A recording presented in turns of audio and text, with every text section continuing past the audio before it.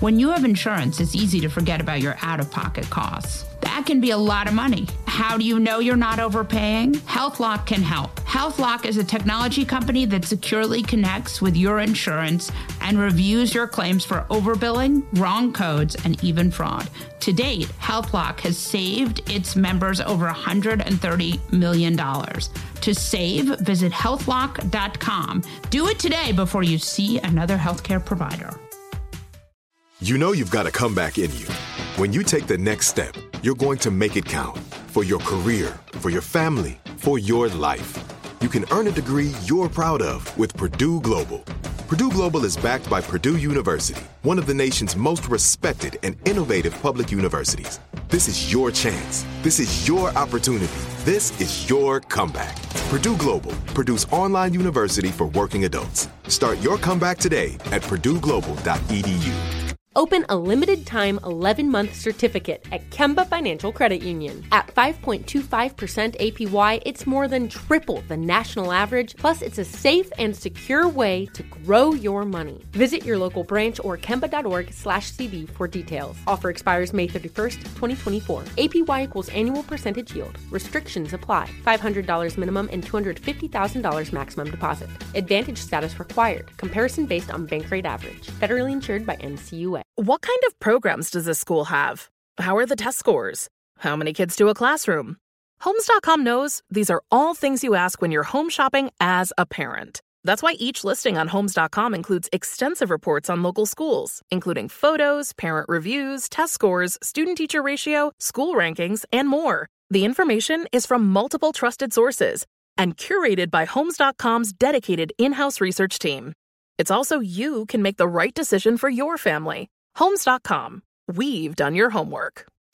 Hi, I'm Molly Jong-Fast, and this is Fast Politics, where we discuss the top political headlines with some of today's best minds. And Biden's EPA will take over the cleanup of the toxic Ohio train derailment disaster. We have the show of all shows today. The Daily Beast's Will Sommer joins us to talk about his new book, Trust the Plan, the rise of QAnon and the conspiracy that unhinged America. Then we'll talk to Professor Joanna Schwartz about her new book, Shielded, How the Police Became Untouchable. But first, we have the author of Too Much and Never Enough, the host of The Mary Trump Show, and not my therapist, Mary Trump. Welcome to Fast Politics, my friend and yours, Mary Trump. Hey, Molly, it's so good to be back with you. I'm so happy to have you. I'm sorry. We were just talking about our parents getting older, and you said we're long-lived people, and I was thinking to myself, I actually read an article about how all of these Republicans were hoping that Donald Trump, I'm sure you saw that article in The Atlantic by the great McKay Coppins about how all these Republicans were hoping that at 76 with all the fast food, the party could outrun Donald Trump. Yeah, I haven't read it yet, but I will. I'm sorry to rain on everybody's parade. But while it's true, my grandfather lived to be 93 and he was a reason, like he didn't exercise, but he was a very strongly built man with no bad habits. Right. My grandmother's oldest sister lived to be 98, chain smoking and drinking every day. So, sorry, I have a feeling like I'm going to end up in my dad's camp and the rest of them will kill me youngish, whatever. But well, I know it's a terrible bet to place. Because one of my theories is that meanness is a preservative. Yeah. Oh, no question. So let's talk about the 2024 meeting. We have spent almost a decade talking about Donald J. Trump, shit show that we are facing. You know Donald Trump very well, unfortunately for you. I think the question on every Republican and Democrat's mind is, would Donald Trump accept if he is not the nominee? No. And I just want to add a bit of a caveat because, people will point out that when it said, I know Donald Trump, even though I literally haven't spent any kind of quality time, not that there is such a thing as quality I was time, going to say any significant amount of time with him since like the late 90s. The reason I know him so well is because, and this is a red flag, the man hasn't changed since he was a teenager. Right. So He's constitutionally and psychologically the same person trapped in amber. He won't accept anything. And I think his choices then become running as a third-party candidate or just fighting the "it was rigged, it's a hoax, it was stolen from me" card. Right. Either way, Republicans won't be able to get his voters. No, that is the thing that's so fascinating to me that's absent from all of their calculations. It doesn't matter if somebody else is close in the polls or even maybe leading in the polls. There is at least 30% of the Republican Party voters that will not vote for anybody else. What do you do when you're starting at that kind of deficit? The thing I find so fascinating about this whole scenario is Donald Trump has backed the Republican Party into a corner. They kept thinking that he would at some point go quietly, right? Like if he just lost enough races, he would say like, oh, this is enough. I mean, that never happens, right? Never. But what's worse, though, is that they've never said this is enough. They could have gotten themselves out of this problem many, many times, starting in 2015, right? All they had to say was, you want to run the Republican Party? You have to release your tax returns or something like that. Right. I think you're right. They kept thinking, as Republicans often do, that they can control the monster they created. And then, of course, the monster ends up taking over the whole party. And that's what they're stuck with. So we can engage in a little bit of schadenfreude about this. Right. But one, we still have to deal with fucking Donald all the time. Two, and I said this back in 2016, the fact that he had a 0.0001% chance of winning in November was terrifying. And now the percentage is much higher. Right. The Republican Party has worked really hard to try to keep from having to off against Trump.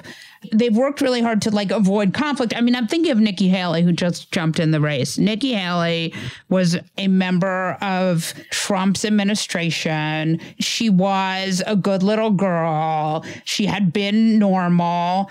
She had sort of tried to play along the way a normal politician would, but she tried to avoid confrontation. And the problem is, I don't think you can do that with Donald Trump. Well, you can't avoid confrontation on the one hand, and you can't be more him than he is. Right. That's I think Josh Marshall said this recently. It's like, if this is a contest about who's the best Donald Trump, which it will be, who can beat the guy who actually is Donald Trump? Right. Well, that's Ron DeSantis' biggest problem, is that you can't be the rich man's Donald Trump. No, you can't. Haley reminds me of Pence in that each of them did the right thing once in their life. With Pence, it was January 6th. With Haley, it was taking the Confederate flag down. Right. And that's the thing that is going to doom their candidacy. It's so pathetic. I mean, it's like we're laughing, but it's tragic. This is tragic. This is tragic. This is terrible for American democracy.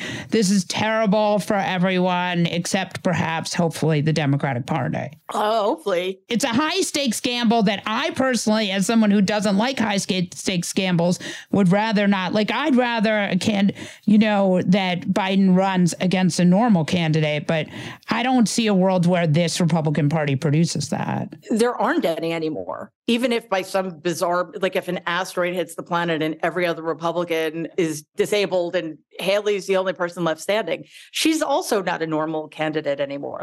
None of them, even Sununu in New Hampshire, who pretends to be, he recently said that if Donald gets a nomination, he's voting for Donald. So what good is that, right? So right. They all have made this bet. And it's like they're gambling with the rest of our sanity. Right. Because it's unsustainable. Every friggin' election can't be about whether or not democracy is going to survive. And yet here we are again. I mean, the only thing I would say is that eventually, as long as Democrats win, and again, that's a big caveat because we don't know how this goes. And if 2016 has been any proof, it's that, you can think all you want and still, but as long as democracy survives, I actually think that Republicans will eventually get sick of losing.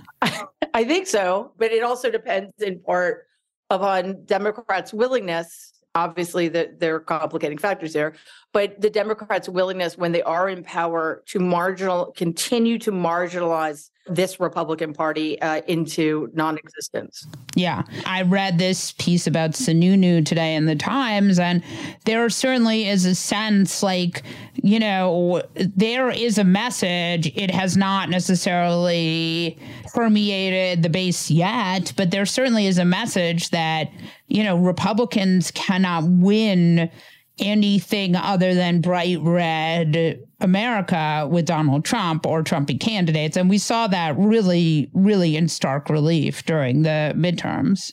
We did, and hence the gerrymandering and hence their problem with primaries and the need to lie, cheat, and steal in every election. But as long as they're in a position to continue rigging the system, or I should say, taking advantage of the system that's pre-rigged in their favor, you know, thanks founders, we're always going to be in this very tense standoff. Like, how much can we accomplish? Like, Democrats, I think that the idea that Democrats would ever have a supermajority in the Senate is like vanishingly small. Right. Yes, no question.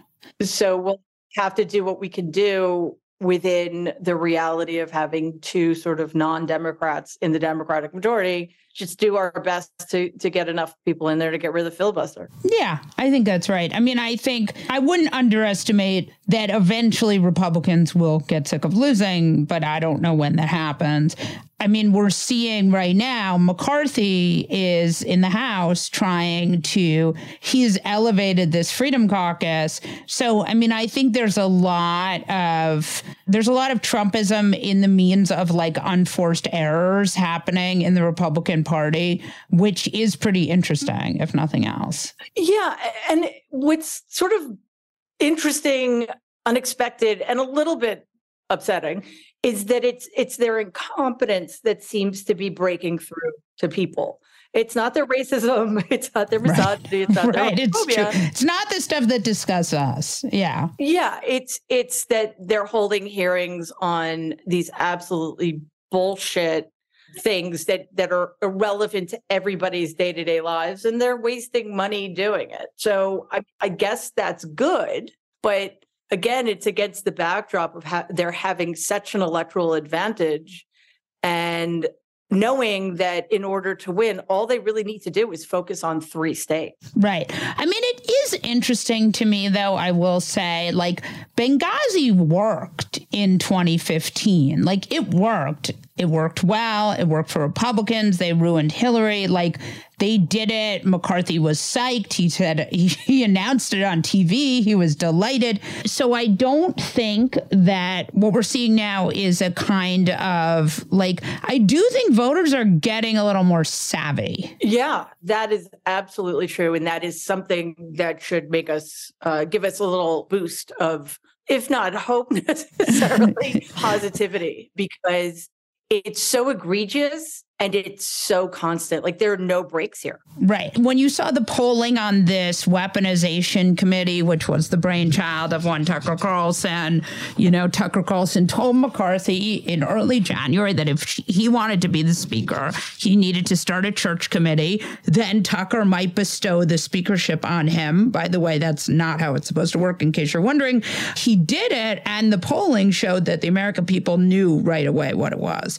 So that, I think, is actually a pretty hopeful sign. It is. The question, though, is how much damage can be done in the meantime. You know, we just found out that Kevin McCarthy said Tucker Fister Carlson access to all of the video from January 6th. Right, exactly. And it makes you wonder what that's all about. You know, what are they planning? And we just continue to be in this extraordinary period of norm breaking, to the point that norms don't matter anymore, except for Norm Ornstein, of course. He always matters.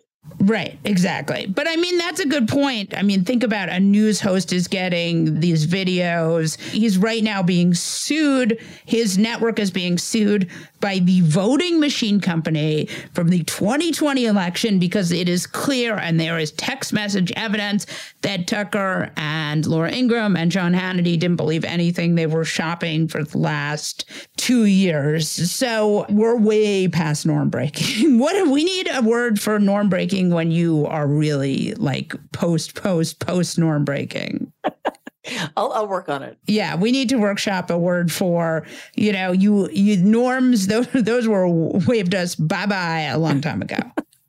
Yes, indeed. And it shows you that the ease with which it happened, right, or leads us, I should say, to having discovered also how vulnerable our institutions are and how willing so many people are to kind of put pressure at their weakest joints. We've got a lot of rebuilding to do, but I think we also have a lot of reconceptualizing to do. Yeah, I'll say. I mean, for example, there's a special counsel right now called Jack Smith. I guess he still exists. Allegedly. What right do we have to know? We're only the American people. Again, like all these people who, these rioters, a lot of them went to jail. But you know who didn't go to jail? Anyone above that. Yeah. That's the danger point. We cannot consider any justice to have been done if that remains the case. I mean, it is entirely untenable. And we can say the same thing, at least hypothetically, in Georgia, if charges are brought against everybody except like Mark Meadows and Donald Trump, how is that justice? I mean, that's the big question. And again, it's too soon to know before people start yelling at me. It's certainly possible that tomorrow, as soon as this podcast publishes, Jack Smith puts out a ton of indictments and we are all eating our shoes. By the way, I just want to say, and look, I would be delighted to eat my shoe. I do think Donald Trump will run on these indictments. And I mean, don't you think? Oh, he'll run on them. He'll fundraise off of them. One thing Donald likes, he likes having a lot of people against him. Like he wants the Republican field to be as big as it was in 2016. That just works in his favor. He likes having multiple fronts to fight on because things that demoralize us, like cheating, lying, and stealing, and name calling and ad hominem attacks kind of make him happy and delight him, feel stronger. Yeah. He'll use that, and he's already called DeSantis a pedophile, for God's sakes, or implied that he was one. So it's going to be completely nasty. And there are enough people, again, we've got at least 30% of the Republican electorate that will finance this stuff because it's the only thing in their lives that make them feel better than or make them feel empowered. Yeah. Oh, Mary Trump. I am delighted to have you. I look forward to having you back. We will survive the next 2+ years. We will indeed. We will thrive. AI might be the most important new computer technology ever. It's storming every industry, and literally billions of dollars are being invested. So buckle up. The problem is that AI needs a lot of speed and processing power. So how do you compete without costs spiraling out of control? It's time to upgrade to the next generation of the cloud. Oracle Cloud Infrastructure, or OCI. OCI is a single platform for your infrastructure, database, application development, and AI needs. OCI has 4 to 8 times the bandwidth of other clouds, offers one consistent price instead of variable regional pricing, and of course, nobody does data better than Oracle. So now you can train your AI models at twice the speed and less than half the cost of other clouds. If you want to do more and spend less like Uber, 8x8, and Databricks Mosaic, take a free test drive of OCI at oracle.com/strategic. That's oracle.com/strategic. Oracle.com/strategic. Open a limited-time 11-month certificate at Kemba Financial Credit Union. At 5.25% APY, it's more than triple the national average, plus it's a safe and secure way to grow your money. Visit your local branch or kemba.org/cb for details. Offer expires May 31st, 2024. APY equals annual percentage yield. Restrictions apply. $500 minimum and $250,000 maximum deposit. Advantage status required. Comparison based on bank rate average. Federally insured by NCUA. Hi, I'm Cindy Crawford, and I'm the founder of Meaningful Beauty. Well, I don't know about you, but I never liked being told, oh, wow, you look so good for your age. Why even bother saying that? Why don't you just say you look great at any age, every age? That's what Meaningful Beauty is all about. We create products that make you feel confident in your skin at the age you are now. Meaningful Beauty. Beautiful skin at every age. Learn more at meaningfulbeauty.com.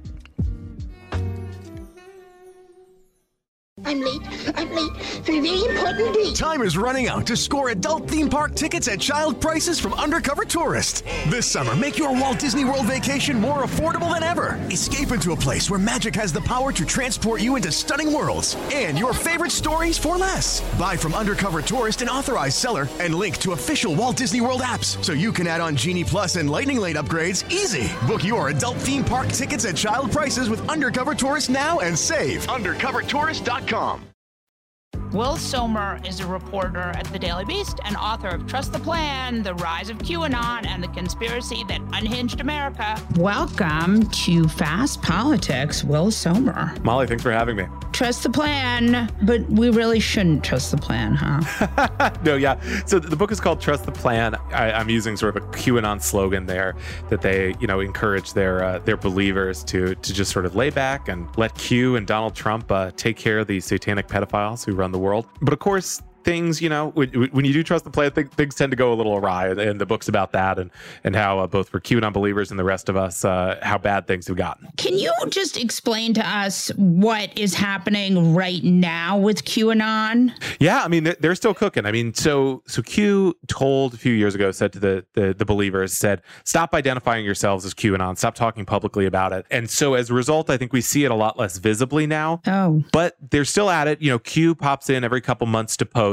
And I think, we see a lot of evidence that I think we're going to have a resurgence of QAnon as not just sort of broader as sort of conspiratorial thinking or talk about groomers and cabals and this kind of stuff. But I think QAnon itself will have a resurgence in 2024 and as we move into that. But I think really the biggest thing with them is how Donald Trump has moved to outright endorse them. And, he posts all day on Truth Social, right, memes of him wearing Q buttons and all that kind of stuff. So, I mean, that does seem like a really important sea change. Like we had Trump sort of flirted with them, but he kind of knew it was naughty. And then now, since he, in his desperate quest to hold on to power, all of a sudden he is like, oh yeah, this will work for me. For so long, it's sort of the arc of Trump and QAnon is these guys, they believed in Trump so bad. He was like their messianic figure.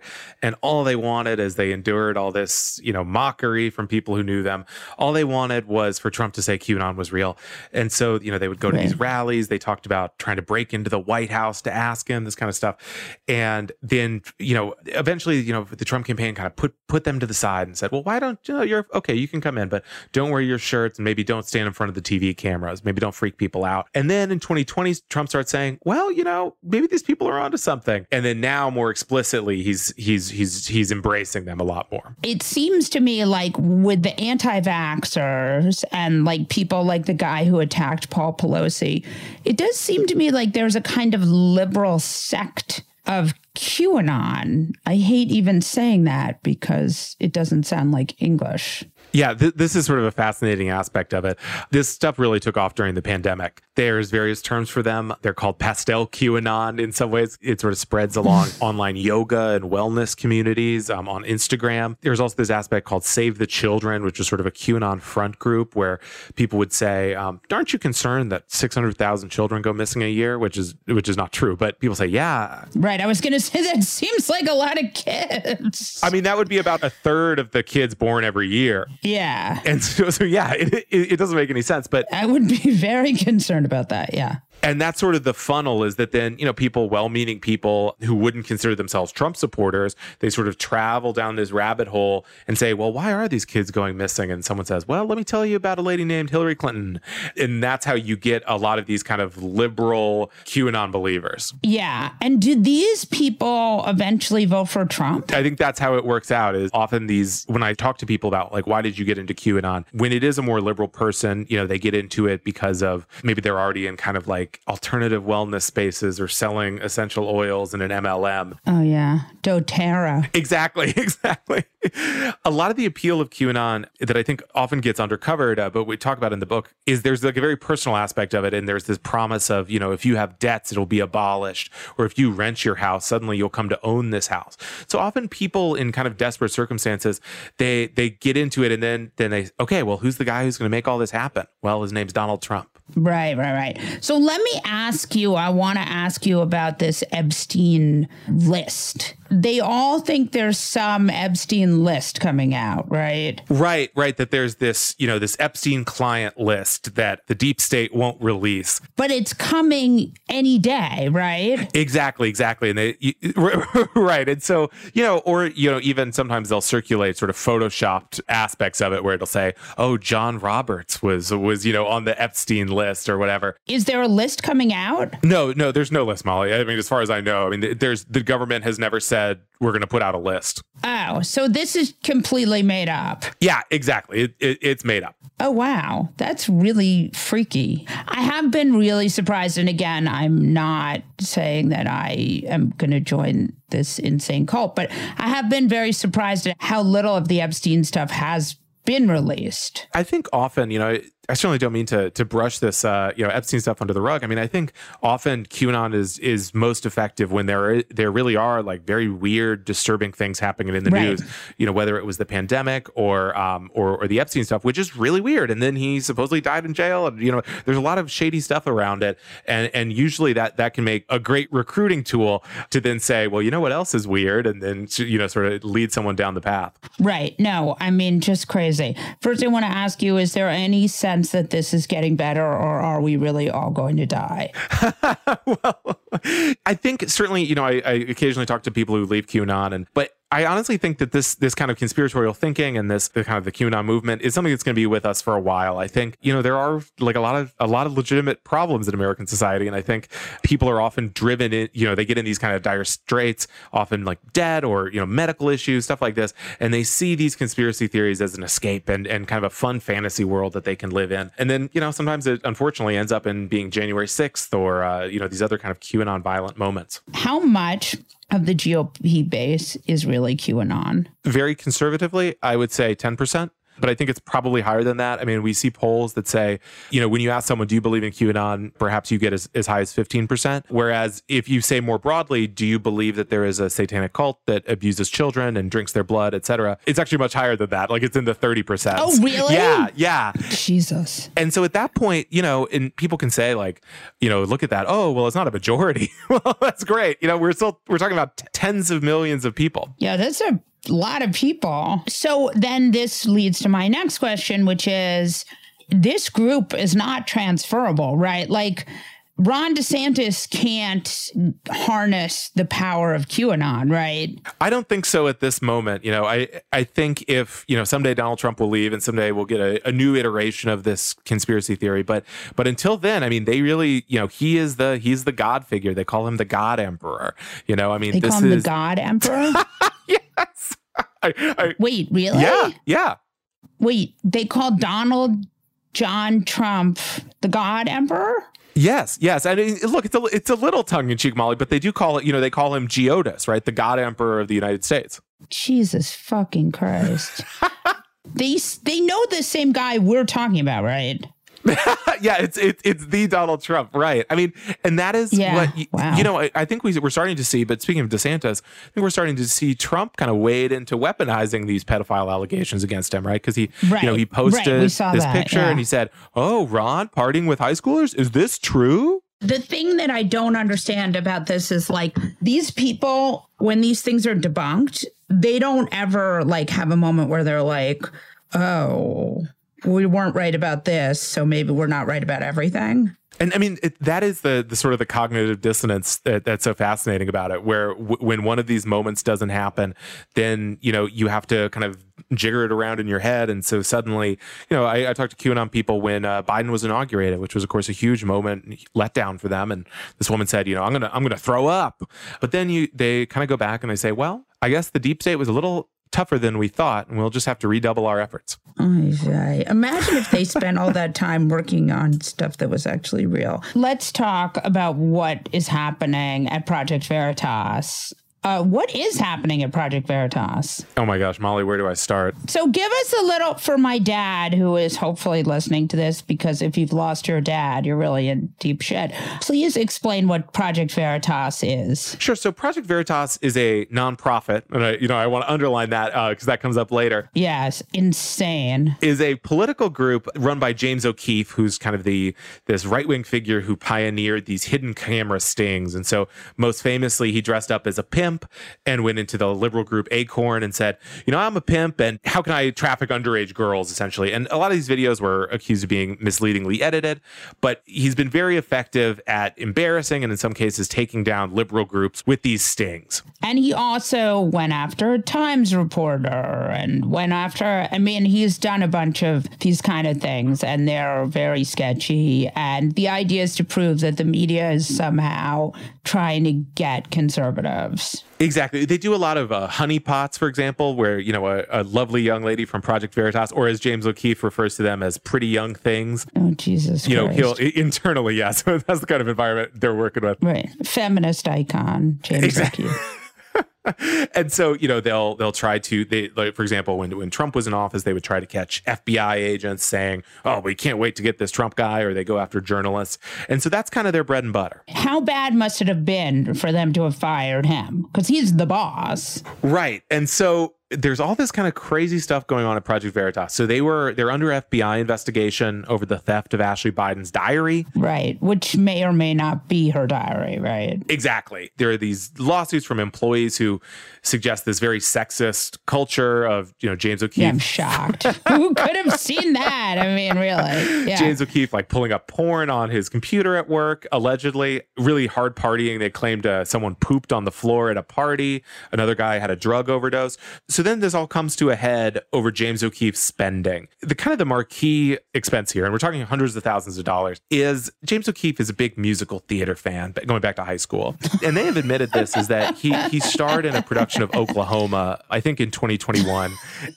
This is so stupid. It has to have been true. And so, go on. And so they paid $20,000 to basically relocate Project Veritas staffers so that he could work with them in, I think, Virginia while he was doing this Oklahoma production. And then they had to admit to the IRS, okay, yeah, I guess this was not within our purview as a nonprofit. So this spending has been out of control, according to the board. It seems as though he fired some people who were looking into it, and then they stepped back in and reinstated them. And then now this kind of comes to a head on Monday where James O'Keefe marches into the office and records this nearly hour-long video where he's kind of ranting. I would hope. Because, he's a recording guy, so, I'm interested to see, because, his staff says he alleges that he's been very abusive, a lot of the staffers. And so that I'm curious, all these people with hidden cameras and all this expertise, whether there's a video or audio of him that's going to emerge. But he basically had this kind of bizarre video where he ranted against the board and he's crying and stuff like this.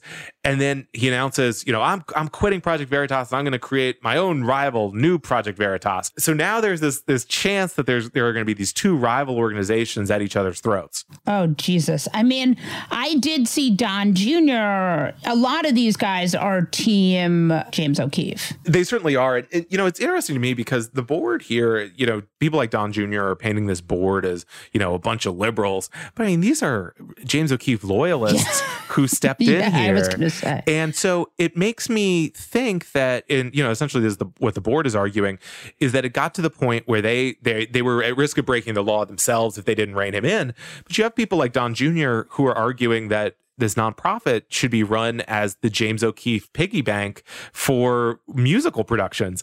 Well, why should it be any different than his dad's PAC? Honestly, I do think Donald Trump's charity is the model here. This idea that they say, well, James raised all this money, but he didn't raise it for, one of the allegations is that he spent nearly $20,000 taking a private jet to go meet one of his boat repairmen. This is not, it's not what a nonprofit is supposed to be for. Right. Technically, no, but it's kind of incredible. I am without speech, honestly. I just am without speech with this. So you think that James O'Keefe now goes off and starts his own Project Veritas Part 2? Yeah, I think that's the plan. And really, Project Veritas, I think you could easily replicate it. It's pretty much James O'Keefe and sort of some wayward youths who are willing to do honeypots and I'm sure he can buy some more hidden cameras. So I think he will do that. And I think the board here, I don't think they're under any illusions that it's going to continue without him. It speaks to how concerned they were about his spending, that, it seems like they let him get away with a lot. And then they said, hey, James, maybe we skip this musical. And then, it all blew up. But you do also see how unhinged a lot of these people are, right? Obviously James O'Keefe had a pretty good gig. He just couldn't keep himself from blowing it up. Exactly. And often what I run into covering the right is how many personality issues come up. And Project Veritas had a great thing going. It sort of seems as though O'Keefe's personality, according to the board, and his spending, and also, I mean, really to underline, his underlings alleged just heinous treatment. They said he would just go after people in what they called public crucifixions at work. It seems like a very rough place. But it's hard for me to imagine, and this is the thing with these MAGA workplace disputes, like the whole thing of MAGA is mistreating people, right? So like, what are you going to be like, this is not a healthy workplace? Like, you're working for a guy who said all Mexicans were rapists. Like, how do you, there's no decorum here? I mean, I don't know how you have a leg to stand on. Well, it is funny. I mean, this idea, these same people who are saying, let's expose these liberal snowflakes. And then, especially, big Project Veritas target has been labor unions. And then suddenly these workers are like, all right, we got to organize. We got to go to the board and get better rights. Yeah. Right. This is kind of amazing. I mean, it's like, it is like they're rediscovering all of these liberal values again and again. Maybe unions have a good point here. Thank you so much, Will. I hope you'll come back. Thanks for having me. I know you, our dear listeners, are very busy, and you don't have time to sort through the hundreds of pieces of punditry each week. This is why every week I put together a newsletter of my 5 favorite articles on politics. If you enjoy the podcast, you will love having this in your inbox every Friday. So sign up at fastpoliticspod.com and click the tab to join our mailing list. That's fastpoliticspod.com. Professor Joanna Schwartz is the author of Shielded, How the Police Became Untouchable. Welcome to Fast Politics, Professor Joanna Schwartz. Thank you. Thanks for having me. Very excited to have you. So I feel like the book, I think we have to say the title of the book because it is exactly what we're going to be talking about right now. It is called Shielded, How the Police Became Untouchable. I'm sure you wrote this during the middle of police. There have been so many of these police misconduct incidents. So tell me, I want to first ask you, when did you decide to write this? Yeah, so I was a civil rights litigator in New York City in the early 2000s. And when I was bringing these cases with a small civil rights firm in the city, I started thinking about how civil rights cases actually work on the ground and all of the challenges that there are to relief in these cases.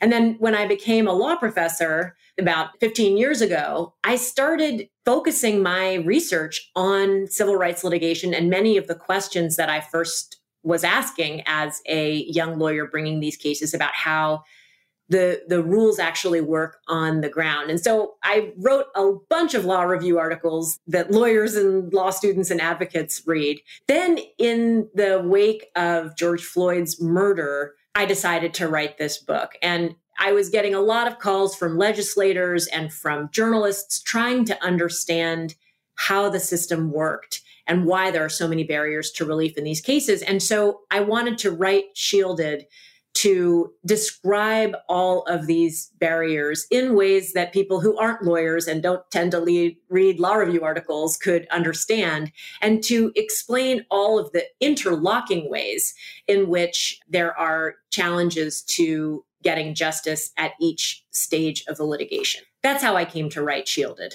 Give us a little taste of what they are. Sure. Well, there's been a lot of conversation in the news, particularly after the murder of George Floyd, about a legal protection called qualified immunity. And it's a protection that essentially means that even if an officer has violated the Constitution, they're protected so long as there's not a prior court decision with virtually identical facts in which that similar conduct was held to be unconstitutional. And as I describe in the book, there is a case coming out of Fresno, California, where a police officer stole $250,000 in money and rare coins when conducting a search. That officer got qualified immunity because there wasn't a prior court decision where something so outrageous had been done. And that meant that the person whose home was searched, who lost $250,000, didn't get any relief. And the officer didn't suffer any consequences of that extreme misconduct. And that's only one of the barriers. The Supreme Court has interpreted the Constitution, which protects against unreasonable searches and seizures, in ways that allow police to arrest, assault, and even kill people who've done nothing wrong, so long as they can say it was objectively reasonable for them to do so at the time because they thought the person had a gun in their hand, for example. And I also talk about how difficult it is to get justice against local governments, even truly dysfunctional ones. It's very difficult given the Supreme Court standards to get relief from them as well. Obviously, you are not the first person to come on this podcast and talk about this wildly conservative Supreme Court. And, you know, it's certainly something we focus on a lot. But I want to get back to this idea. Do you think that some of this is founded on the notion, which I, as a New Yorker, find completely bizarre, but is clearly like a big selling point to some people outside of these cities, that you can shoot people if they show up at your house? Well, there is a really interesting way in which gun control or lack of gun control and police violence intersect. And in fact, one of the stories that I tell in the book is about a person who was playing video games in their home at night, doing nothing wrong. Police pounded on their door at 1:30 in the morning because they thought for no good reason at all that this person owned a motorcycle that had possibly been involved in a crime earlier that night. And this man, Andrew Scott, had a gun that he lawfully possessed. He brought it to the door down at his side, but someone is pounding on his door at 1:30 in the morning and doesn't say who they are. And when he opens the door, he's shot by a deputy sheriff. And then the deputy sheriff, the claim against him is dismissed because the deputy was reasonable in the court's mind to shoot him because he had a gun. Well, that was a gun he was lawfully in possession of. The law, the Constitution, as you take it, interpreted by the Supreme Court, says you can have a gun anywhere, but if an officer thinks that you're going to hurt somebody, they can shoot you, and they have not violated the Constitution. Great country we live in. The thing I'm always struck by is that it just seems like, I mean, I know there were statistics about how few crimes police actually do solve. And it does strike me with a lot of this, certainly a lot of this, there's racism. I mean, a lot, right? Like back to Rodney King, the history of much of this, and especially in the LA Police Department, but in other police departments, we've had people on here talking about the gangs and the police departments. I mean, there's certainly a lot of racism and a lot of other sort of rot in the institution. But it also does strike me that police are just not that good at this.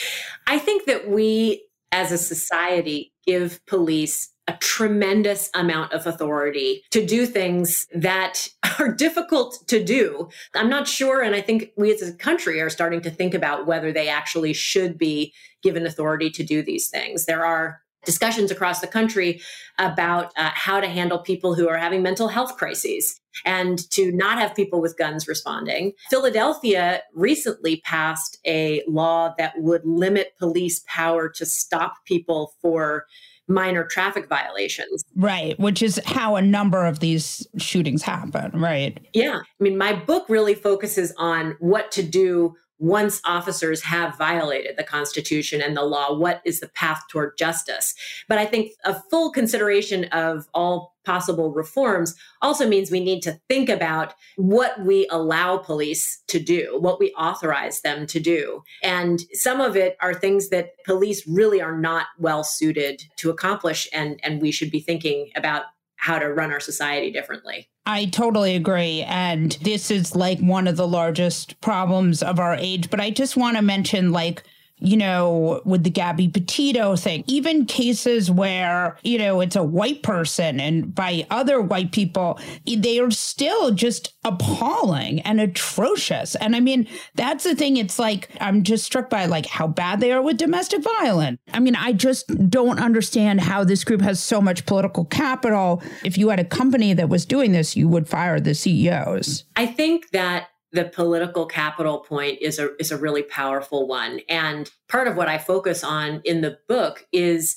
that political capital has really been built up based on fear-mongering about what society would look like if it was too easy to get justice, or if there were more constraints on police and what they could do, if there was more transparency. And really in response to any effort to have more oversight over police, there have been claims that courthouses would be overflowing with frivolous cases and officers would be bankrupted for reasonable mistakes made in a split second, and no one would agree to become a police officer. And without a police force, there would be chaos. And I've really spent my academic career studying these and other justifications for all of the limits on transparency and justice. And those claims are overblown, if not false, but they're scary. And I think that it's hard for politicians to say, I'm going to pass these reforms, I'm going to demand this transparency, in response to union officials and police officials saying, if you do this, your constituents will be unsafe. I want to talk to you about qualified immunity because I think a lot about doctors, right? Doctors have medical malpractice, right? And if you kill a patient, you can be sued, right? Yeah. Police want qualified immunity because they don't want to be held responsible for things like killing a prisoner. But that would be what that would mean, right? Well, I think that qualified immunity does create those real protections, even when the Constitution has been violated. The Constitution itself, though, also creates protections so that prisoners can be killed, even if qualified immunity wasn't there. The way in which the courts have understood the constitutional power is so limited. And in fact, it's especially limited when you're talking about prisoners, even more so than police. Yeah. I mean, I just am struck by, yesterday there was news of a man they had called the police on him because he had an addiction problem. The police had put him in the freezer. He had frozen to death. His body temperature was 72. I mean, so clearly we are seeing police cruelty as an American epidemic. Yeah, no, absolutely. And we see it again and again in these moments when there is a high profile case like Tyree Nichols and like George Floyd before him. These are moments where the public's attention is captured and there is this sense that we need to improve things. But every day there are stories, if you look, of terrible injustices that have occurred that don't get that kind of public attention. And those are really the stories that I try to tell in this book, because those are the cases where the shields protecting against accountability are their most powerful, in the cases that have the least political salience. Yeah, I mean, that certainly seems like where we are. And just how do we get out of this? Well, I think that there's a lot of barriers to relief. There's a lot of barriers to justice. And the bright side of that is that there's a lot that can be done at every level of government to improve where we are. I think that we should applaud and continue to explore ways to limit the reach of policing, certainly with people who are suffering mental health crises, with people who have done minor traffic violations and don't need to be pulled over. There are also important things to do with police internal discipline and to undo some of the protections that have been negotiated through union agreements that make it very difficult for police departments to take any action against their officers. But then I also think, and this is really where the focus of Shielded is, that we need to make the back end systems of accountability work better than they do, which are happening in a variety of different ways. State governments across the country are trying to create greater restrictions on what police can do and do away with protections like qualified immunity. And there's a lot that can happen at the level of city government as well, that people can ask their own city officials to make valuable changes that I outline in the book. I want to ask you about the police union, because as someone who's a granddaughter of communists, very committed to unions, we've had a lot of trouble getting unions to really do for workers. The police union does not have any trouble with that. Can you explain why? Well, I mean, police and corrections unions are really among the most powerful unions that we have in the country.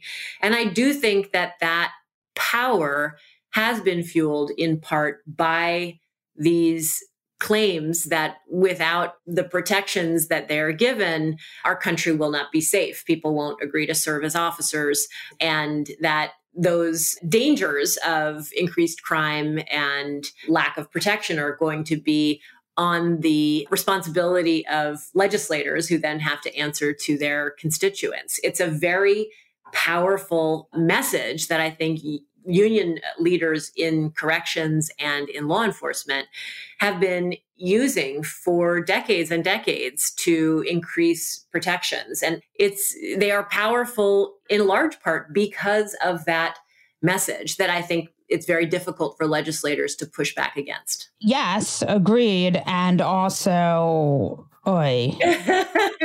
it's such a grim reality. We in New York have a mayor who was a policeman, and he is very into a lot of whatever. I'm not a fan, but in a way, we're sort of more stuck when it comes to reform because of our mayor. Yes? No? Discuss. Well, I think that New York is a unique place for a variety of reasons when it comes to policing. The New York City Police Department is dramatically larger than any other police department in the country. The next largest, I believe, is Chicago, and it's like a third of the size of the NYPD. And then, of course, the largest budget. It's a very, very powerful part of the New York City ecosystem. You also have very strong advocates for reform, both private citizens and lawyers and folks on the city council. There is a tremendous amount of power that law enforcement has. There is also a tremendous amount of important work that's being done by local city council members and by advocates. And in other parts of the country, there aren't lawyers that do this work. There aren't civil rights organizations that bring these cases and bring attention to them. So you've got challenges, but you also have people who are focused on improving policing in the NYPD. Yeah, so interesting. I hope you will come back. Anytime. And now your moment of fuckery. Jesse Cannon. Molly Jong Fast, these conservatives, they just always can find some dumb nitpick thing about where you didn't visit, where you're not at each day, and they're mad President Biden is doing an unprecedented visit to the Ukraine. You know, the Ohio train derailment, on this podcast, we have taken it very, very seriously because we do not like environmental catastrophes, unlike the rest of the world, which also doesn't like environmental catastrophes. But, especially ones that are caused by deregulation. You'll remember deregulation as Donald Trump's favorite thing in the entire world. You guys, deregulation, that's what happens when you deregulate industries like trains. And so Donald Trump going to Ohio on his tour to tell the many people of Ohio how bad he feels for them and how deregulation had nothing to do with this enormous environmental catastrophe that could have been prevented by regulation. Very mad at Biden for going to Ukraine during President's Day, one of the very rare times a sitting president had gone into an active war zone. He took an 8 to 10 hour train ride secretly. It was quite a ballsy move. Republicans are mad that he's not in Ohio, because Joe Biden is damned if he does and damned if he doesn't. That's it for this episode of Fast Politics. Tune in every Monday, Wednesday, and Friday to hear the best minds in politics make sense of all this chaos. If you enjoyed what you've heard, please send it to a friend and keep the conversation going. And again, thanks for listening.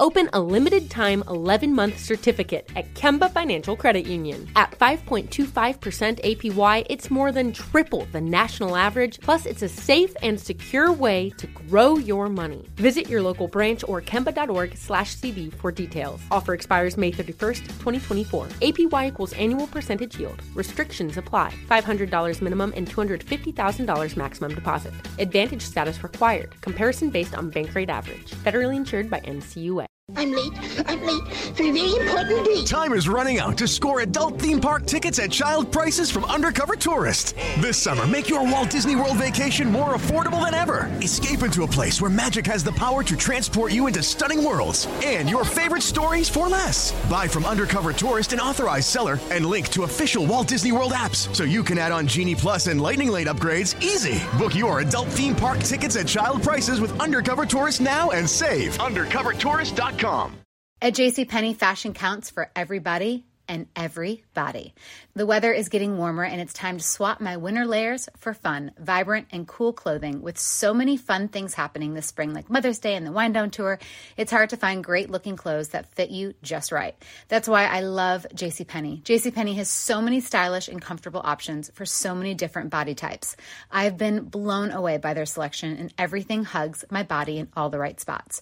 Refresh your wardrobe this spring with style that gets you. Something to wear that fits your favorite moments of the season at prices that feel just as good.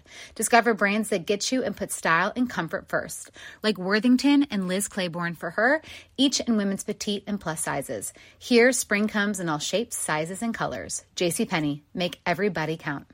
Asking the right questions can greatly impact your future, especially when it comes to your finances. So if you're looking for a financial advisor you can trust, certified financial planner professionals are committed to acting in your best interest. That's why it's got to be a CFP. Find your CFP professional at letsmakeaplan.org.